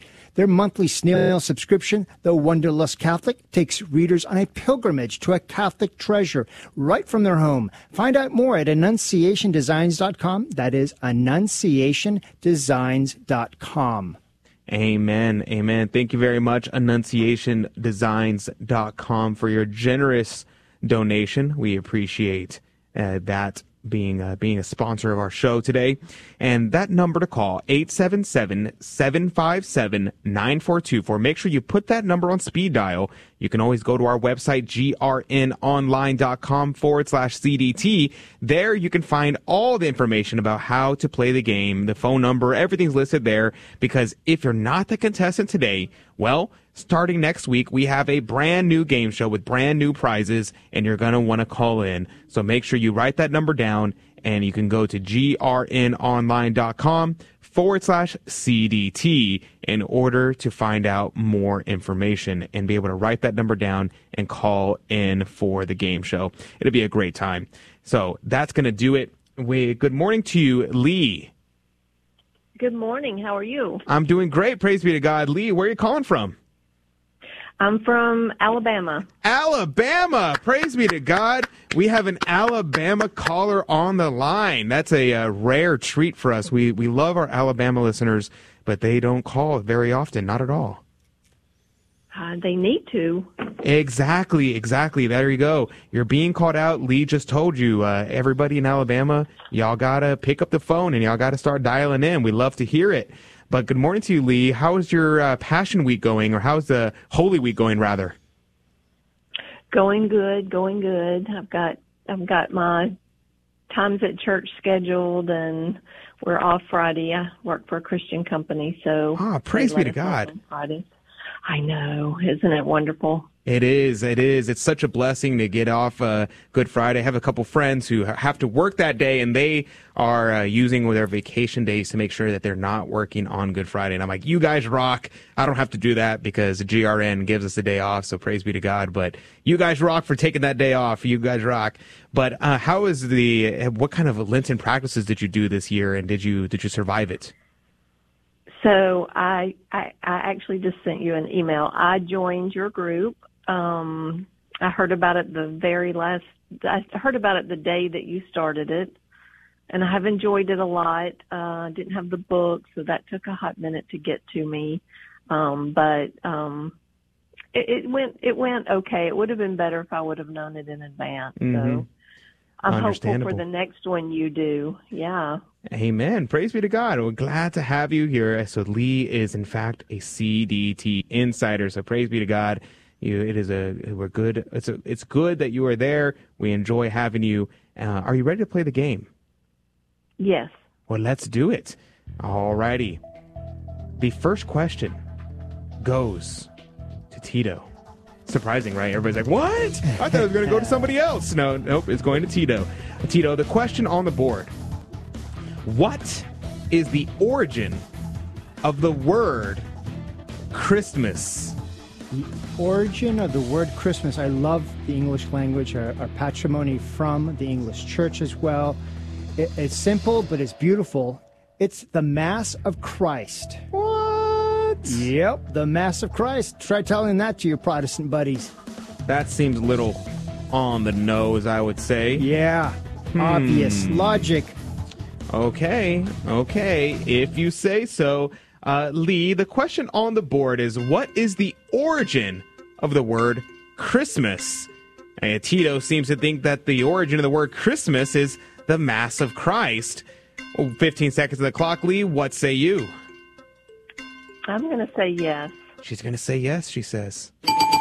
Praise be to God, Lee. You got it. Easy peasy. Congratulations. Yeah, just like all the other ones. Like you have Michaelmas, which is the Mass of St. Michael. And you have a bunch of others that are just escaping my mind at the moment, but that's the one that popped in my head. That's right. But yes, that is correct. It is. We're very creative with our words. We just literally add the word Christ and Mass, and we smash it together and like, it's Christmas. There you go. There you go. Candlemas. There you go. Yeah. Candlemas. There you go. Candlemas is candle mass, the mass where you bless the candles. Yeah. Very, very creative. Are you ready for number 2, Lee? Yes. Then let's do it. Let's do it. This question, Tito, are you ready? I'm ready. You're ready. The question on the board is, when does the obligation of Holy Communion begin for children? The obligation for Holy Communion, it begins at the age of reason, and that it would be 7 years of age. 7 years of age, you're saying? Yes, 7 years of age. Okay. Yep. All right. All right. Lee, the question on the board is, when does the obligation of Holy Communion begin for children? Well, Tito seems to think the answer is when they come to the use of reason. What say you, Lee? 15 seconds on the clock. When does the obligation of Holy Communion begin for children? When they come to the use of reason is Tito's answer. Is he right? Is he wrong? Is he telling the truth? Is he being false? What say you, Lee? I believe he's correct. She says she believes you are correct. Way to go, Lee. Praise be to God. Lee is hustling us. She knows. She knows. She's a expert theologian. I was thinking it was 6 years, but then I've been to a couple of the First Communion, so I couldn't remember exactly. The technical answer is when they come to the use of reason. In America, they kind of say, okay, that's probably like 7 or 8, but there's not really a real rule. So if a kid is using the use of reason at 6, well, then he's at the age of reason. God doesn't have a cutoff date where he's like, oh, you're 8, now you have the use of reason. It's different for everybody. We kind of just ballpark it, 7 or 8. Yeah. But, and if you're in the blue part of the political spectrum, it's about 30, 35. All right. Let's go into question number 3. Lee from Alabama, are you ready? I am. Let's do it. The question on the board, what is the term for the long silk cloth used by the priest when carrying the Blessed Sacrament and giving benediction? Wow. I should know this being an acolyte. I don't know. My guess is sackcloth. Oh, sackcloth. You're saying symbolically they call it a sackcloth. Yes. Oh, wow. That's very profound. Yes, that's very profound. Wow. All right, Lee. The question on the board is, what is the term for the long silk cloth used by the priest when carrying the Blessed Sacrament and giving benediction? Tito seems to think it's a sackcloth, and that's what they call it. Very symbolic right there. Lee, 15 seconds of the clock. What say you? Ooh. I'm going to say no. She's going to say no. She doesn't trust you. Way to go, Lee. Good job. Wow. Exactly. Could not confuse you, could not trick you. You nailed it. The correct answer is a humeral veil. A humeral veil is the correct title for that cloth. It's a silk cloth that the priest wears when he's carrying the Blessed Sacrament and giving benediction. So way to go. Way to go, Lee. Hey, don't play that. We're still in the season of Lent. Am I wrong? Can't play that. But that's going to do it, Lee. We are going to stay on the line. Let's see if you are the winner. We're going to draw out a name from the Coffee Cup of Divine Providence. Tito is shaking up the Coffee Cup of Divine Providence as we speak. And you have a great opportunity to win. That's a 3 in 9 chance because you got a 3 for Lee. You got all 3 correct, and so that's a 3 in 9 chance. That's like what, 1/3? Is that right? I'm just trying to do math in my head. There's a rule: never do math on air. But here we are doing it. But here we go. He's drawing out his name, and the winner is Miss Lee Owens. There you go, Lee. You won. Praise be to God. Lee from Alabama, you are, in fact, the winner. Praise be to God. And there we go. Lee, stay on the line with us. We make sure we get your contact information so that way we can send you the prize. Praise be to God, Lee. Have a blessed Triduum. Thank you, and peace be with you. Peace be with you, and also with you. Or with your spirit. There we go. Reverting back. Et cum spiritu tuo. There we go. I'm going to put you on hold, Lee. Stay on the line. Tito's going to get your contact information. But first, Tito, you had to, can you put the music back on 0? All right, and that's going to do it for this hour. Stay with us, and you can hop on our social media feeds, and we can interact with you directly after this short break, or see you back 6 a.m. Central tomorrow morning. Thank you for joining us on Your Catholic Drive Time, where it is our pleasure to keep you informed and inspired. Join us Monday through Friday at the same time, right here on your favorite Catholic radio station. Don't forget to connect with us. Just go to facebook.com/Catholic Drive Time. Again, that's facebook.com/Catholic Drive Time. Be sure to share more than just us today. Share Jesus with everyone you meet. Bye now, and God love you.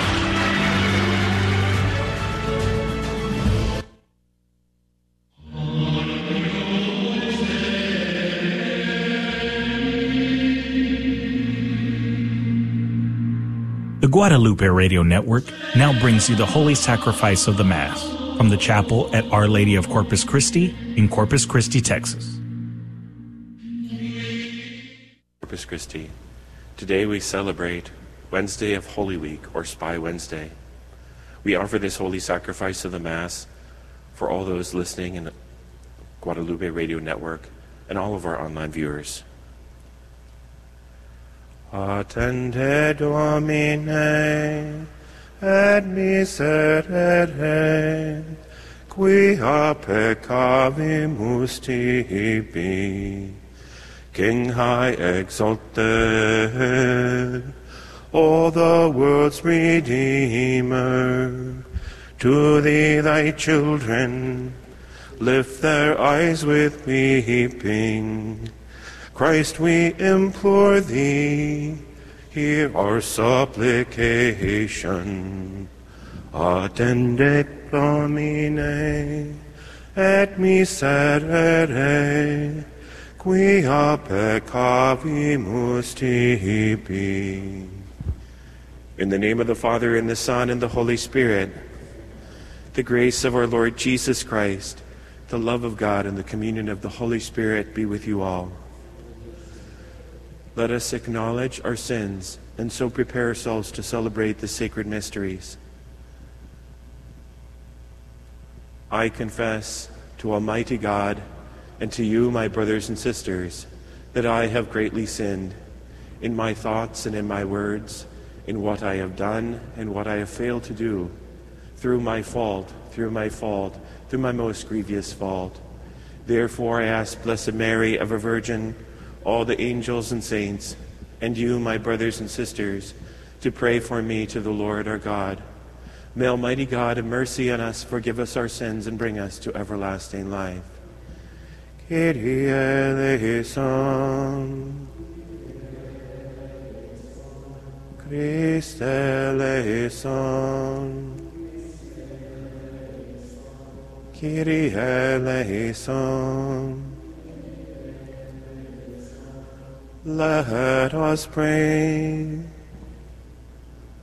O God, who willed your Son to submit for our sake to the yoke of the cross, so that you might drive from us the power of the enemy, grant us, your servants, to attain the grace of the resurrection, through our Lord Jesus Christ, your Son, who lives and reigns with you in the unity of the Holy Spirit, God, forever and ever.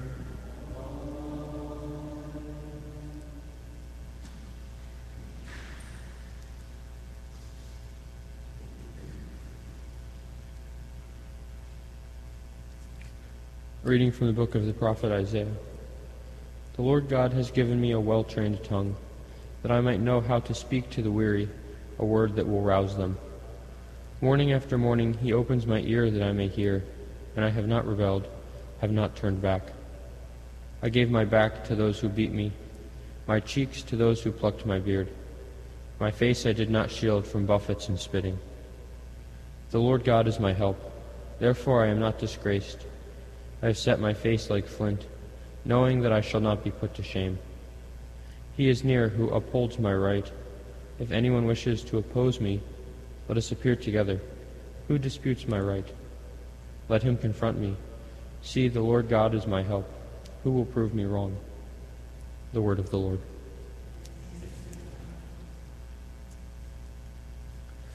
Lord, in your great love, answer me.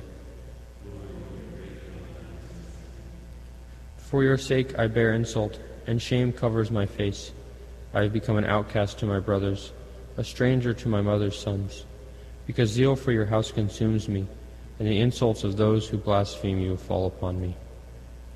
Lord, in your great love, answer me. Insult has broken my heart, and I am weak. I looked for sympathy, but there was none. For consolers, not one could I find. Rather they put gall in my food, and in my thirst they gave me vinegar to drink. Lord, in your great love, answer me. I will praise the name of God in song, and I will glorify him with thanksgiving. See, you lowly ones, and be glad. You who seek God, may your hearts revive. For the Lord hears the poor, and his own who are in bonds he spurns not. In your great love, answer me.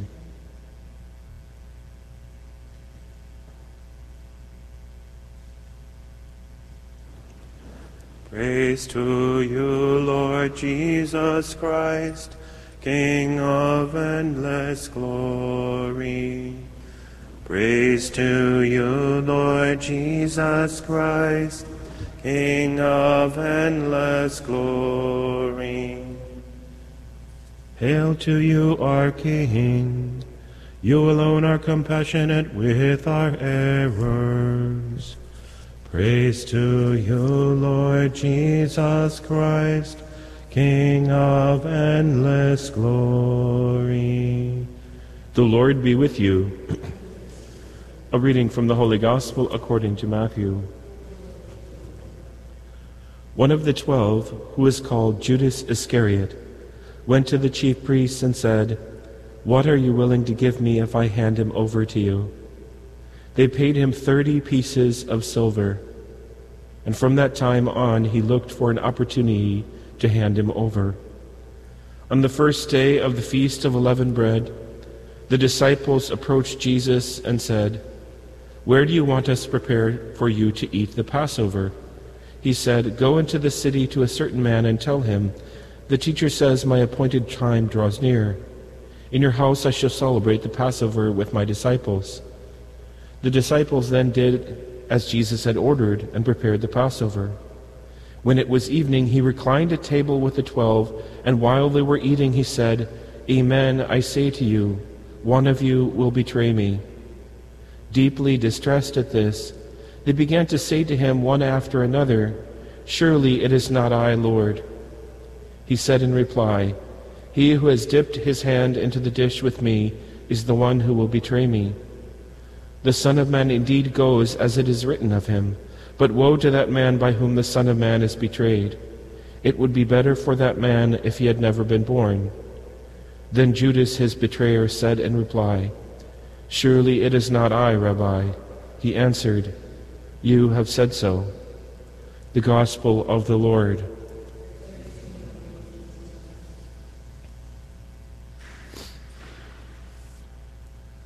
Archbishop Fulton Sheen said in his book, "A Priest is Not His Own," that Jesus gazes upon priests the same way he gazed upon St. Peter immediately after he had betrayed him. Think about that. Ordinarily, how Christ looks at the church is the way that Jesus looked at Peter right after he had said, "I do not know him." That is to say that every day we celebrate the fact that Jesus saves the church, saves his people from infidelity, from betrayal, from idolatry, from the spirit of infidelity. Jesus constantly saves us from ourselves. But today in particular, the holiest week of the year, on this, we call it Spy Wednesday because the readings are always about Judas betraying Jesus. We celebrate in particular the fact that Jesus sees our capacity for sin and still chooses to redeem us. He sees the church as it is, and he still says to his beloved bride, "I will die for you. I will give my life for you. The words in Latin, when you have the Mass in Latin, it's very poignant. Tradere means to hand over. It says Jesus handed himself over in the form of bread. Well, he handed himself over to the soldiers for salvation, but he also hands himself over on a daily basis here at the altar. He hands himself over to sinful men every day in the Eucharistic mystery. And this is what love really is. And so when in the middle of Holy Week or at the beginning of the Holy Week, you probably had this experience, I know I have, where all this stuff starts to go wrong, where all these things, they seem a little bit bigger. They start to feel like betrayal, like infidelity, and they start to multiply around Holy Week. And I remember the first time this happened, how I was just shocked. But the truth is, if you draw near to Jesus, you draw near to him who was betrayed for our sins. And you can see that if you want to follow Christ, you have to be purified. And that's true of the whole church. The whole church has to be purified by trial. It has to undergo this kind of process of purification. In order for us to celebrate the resurrection, we have to experience the crucifixion. No pain, no gain, no gall, no glory. You have to lift weights if you're going to be strong. You can't grow in muscle strength if you don't first rip the muscles. And that is exactly what happens in Holy Week. So we shouldn't be surprised when that does happen. We shouldn't be afraid. Calmly accept, with resignation, with love, all of the funny, strange trials that happen to you, and set your face like flint, like the first reading says, set your face like flint toward the Father in Christ. Because this is the real meaning of meekness. Meekness means that you don't need to respond to evil, that you know who you belong to, you know who is victorious in the end. You know that God is still leading everything. Jesus Christ is the head of the body, the church, and he is governing it. He's leading it. He hasn't abandoned it. He is guiding it. But today in particular, the church is purified, and we sit with Jesus. And so in the spirit of our Blessed Mother Mary, let us sit with Jesus and contemplate Jesus betrayed. Let us ask our Blessed Mother for this gift of faithfulness in this time, the times that we live in that are evil. And ask our Blessed Mother to pray for us that, like her, we may remain faithful in the time of test and trial. May you all have a very holy, holy week. Let us bring our petitions to the Lord. We pray for the Holy Church of God, that purified of its sins and undergoing trial and persecution, it may prove faithful and holy as Jesus is holy.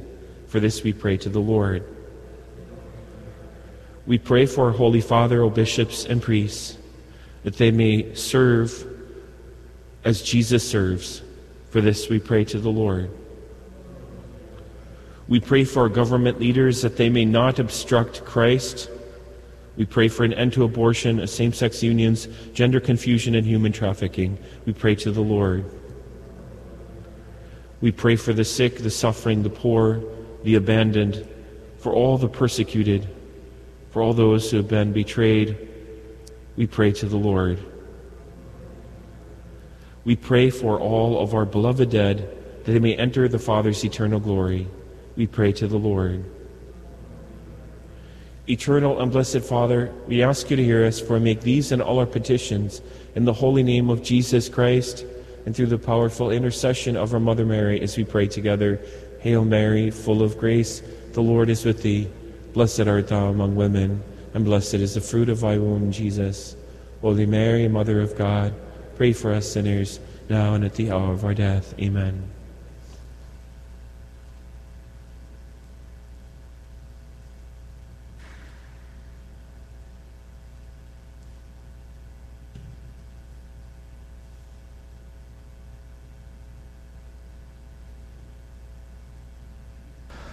O holy Jesus, how hast thou offended that man to judge thee hath in hate pretended, by foes derided, by thine own rejected, O most afflicted. Who was the guilty who brought this upon thee? Alas, my treason, Jesus hath undone thee. 'Twas I, Lord Jesus, it was denied thee. I crucified thee. Pray, brethren, that my sacrifice and yours may be acceptable to God the Almighty Father. May the Lord accept the sacrifice at your hands for the praise and glory of his name, for our good and good of all his holy church. Receive, O Lord, we pray, the offerings made here, and graciously grant that, celebrating your Son's passion in mystery, we may experience the grace of its effects through Christ our Lord. The Lord be with you. Lift up your hearts. Let us give thanks to the Lord our God. It is truly right and just, our duty and our salvation, always and everywhere to give you thanks, Lord, Holy Father, Almighty and eternal God, through Christ our Lord. For the days of his saving passion and glorious resurrection are approaching, by which the pride of the ancient foe is vanquished, and the mystery of our redemption in Christ is celebrated. Through him the host of angels adores your majesty and rejoices in your presence forever. May our voices, we pray, join with theirs in one chorus of exultant praise as we acclaim. Sanctus, Sanctus, Sanctus Dominus Deus Sabaoth, pleni sunt celi et terra, gloria tua, Hosanna in excelsis, benedictus, qui venit in nomine Domini, Hosanna in excelsis. You are indeed holy, O Lord, and all you have created rightly gives you praise. For through your Son, our Lord Jesus Christ, by the power and working of the Holy Spirit, you give life to all things and make them holy, and you never cease to gather a people to yourself, so that from the rising of the sun to its setting, a pure sacrifice may be offered to your name. Therefore, O Lord, we humbly implore you, by the same Spirit graciously make holy these gifts we have brought to you for consecration, that they may become the body and blood of your Son, our Lord Jesus Christ, at whose command we celebrate these mysteries. For on the night he was betrayed, he himself took bread, and giving you thanks, he said the blessing, broke the bread, and gave it to his disciples, saying, Take this, all of you, and eat of it, for this is my body, which will be given up for you.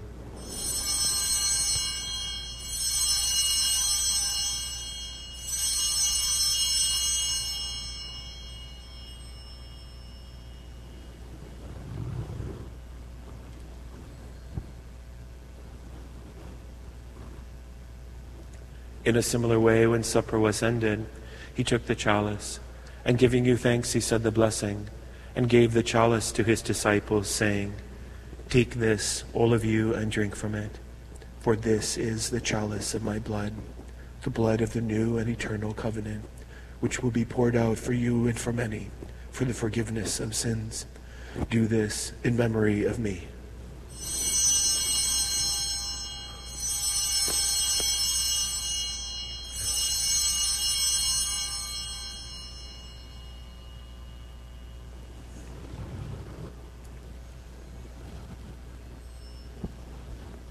The mystery of faith, we proclaim your death, O Lord, and profess your resurrection until you come again. Therefore, O Lord, as we celebrate the memorial of the saving passion of your Son, his wondrous resurrection and ascension into heaven, and as we look forward to his second coming, we offer you in thanksgiving this holy and living sacrifice. Look, we pray upon the oblation of your church, and recognizing the sacrificial victim, by whose death you will to reconcile us to yourself. Grant that we who are nourished by the body and blood of your Son, and filled with his Holy Spirit, may become one body, one spirit in Christ. May he make of us an eternal offering to you, so that we may obtain an inheritance with your elect, especially with the most blessed Virgin Mary, Mother of God, blessed Joseph, her spouse, with your blessed apostles and glorious martyrs, and with all the saints on whose constant intercession in your presence we rely for unfailing help. May this sacrifice of our reconciliation, we pray, O Lord, advance the peace and salvation of all the world. Be pleased to confirm in faith and charity your pilgrim church on earth, with your servant, Francis our Pope, Michael our Bishop, the order of bishops, all the clergy, and the entire people you have gained for your own. Listen graciously to the prayers of this family, whom you have summoned before you in your compassion, O merciful Father. Gather to yourself all your children scattered throughout the world. Remember your servants whom you called from this world to yourself. Grant that they who are united with your Son in a death like his may also be one with him in his resurrection, when from the earth he will raise up in the flesh those who have died, and transform our lowly body after the pattern of his own glorious body. To our departed brothers and sisters too, and to all who are pleasing to you at their passing from this life, give kind admittance to your kingdom. There we hope to enjoy forever the fullness of your glory, when you will wipe away every tear from our eyes. For seeing you, our God as you are, we shall be like you for all the ages and praise you without end. Through Christ our Lord, through whom you bestow on the world all that is good. Through him and with him and in him, O God, Almighty Father, in the unity of the Holy Spirit, all glory and honor is yours forever and ever. Amen. Proceptus salutaribus moniti et divini institutioni formati, audemus dicere, Pater noster, qui es in celis, sanctificetur nomen tuum, adveniat regnum tuum, fiat voluntas tua, sicut in cielo et in terra. Panem nostrum quotidianum da nobis hodie, et dimitte nobis debita nostra, sicut et nos dimittimus debitoribus nostris, et ne nos inducas in tentationem, sed libera nos a malo. Deliver us, Lord, we pray, from every evil. Graciously grant peace in our days. By the help of your mercy, we may be always free from sin and safe from all distress, as we await the blessed hope and the coming of our Savior, Jesus Christ. Lord Jesus Christ, who said to your apostles, "Peace I leave you, my peace I give you," look not on our sins, but on the faith of your church, and graciously grant her peace and unity in accordance with your will, who live and reign forever and ever. The peace of the Lord be with you always. Agnus Dei, qui tollis peccata mundi, miserere nobis. Agnus Dei, qui tollis peccata mundi, miserere nobis. Agnus Dei, qui tollis peccata mundi, dona nobis pacem. Behold the Lamb of God. Behold him who takes away the sins of the world. Blessed are those who are called to the supper of the Lamb. Lord, I am not worthy that you should enter under my roof, but only say the word, and my soul shall be healed.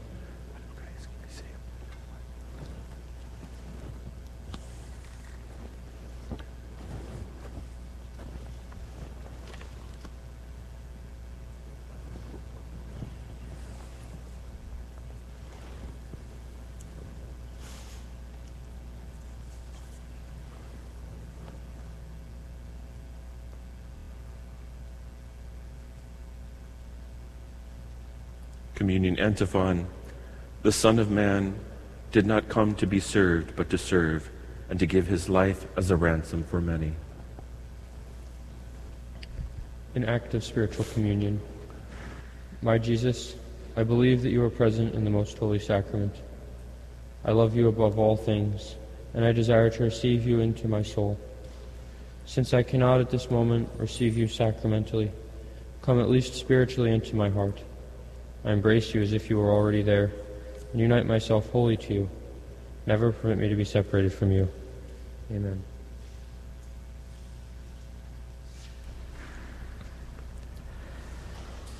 Pange lingua glorigosi, corporis mysterium, sanguinisque preciosi, quem in mundi precium, fructus ventris generosi, rex effudi gentium. Of the glorious body telling, O my tongue its mysteries sing, and the blood of price excelling, which the world's eternal King, in a noble womb once dwelling, shed for this world's ransoming. Given for us descending, of a virgin to proceed, man with man in converse blending, scattered he the gospel seed, till his sojourn drew to ending, which he closed in wondrous deed. Amen.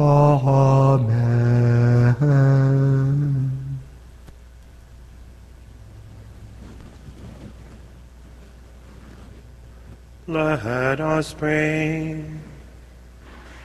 Endow us, Almighty God, with the firm conviction that through your Son's death and time, to which the revered mysteries bear witness, we may be assured of perpetual life through Christ our Lord.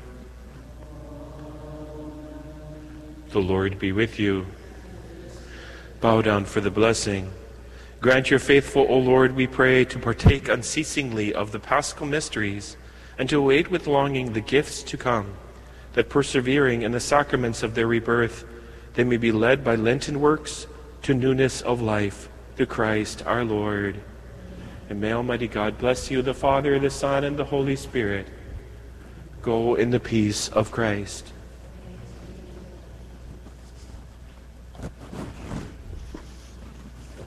O sacred heart surrounded by a crown of piercing thorn, O bleeding head so wounded, reviled and put to scorn, death's path.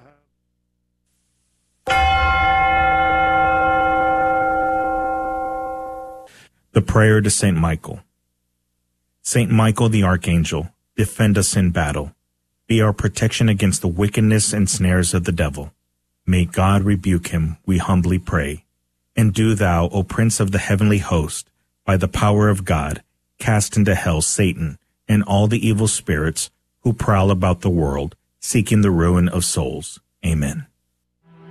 Prayer of Deliverance. Almighty God and Father, we beg Thee, through the intercession and help of the archangels, Saint Michael, Raphael, and Gabriel, for the deliverance of our brothers and sisters who are enslaved by the evil one, from anxiety, sadness, and obsessions. We implore Thee, deliver us, O Lord. From hatred, fornication, and envy. We implore Thee, deliver us, O Lord. From thoughts of jealousy, rage, and death. We implore Thee, deliver us, O Lord. From every thought of suicide and abortion. We implore Thee, deliver us, O Lord. From every form of sinful sexuality. We implore Thee, deliver us, O Lord. From every division in our family and every harmful friendship. We implore Thee, deliver us, O Lord. From every sort of spell, malefice, witchcraft, and every form of the occult. We implore Thee, deliver us, O Lord. Thou who said, Peace I leave with you, my peace I give unto you, grant that through the intercession of the Virgin Mary, we may be liberated from every demonic influence and enjoy Thy peace always. In the name of Christ our Lord. Amen. Transmitting the treasures of our Catholic faith to your radio every day. This is the Guadalupe Radio Network. Radio for your soul.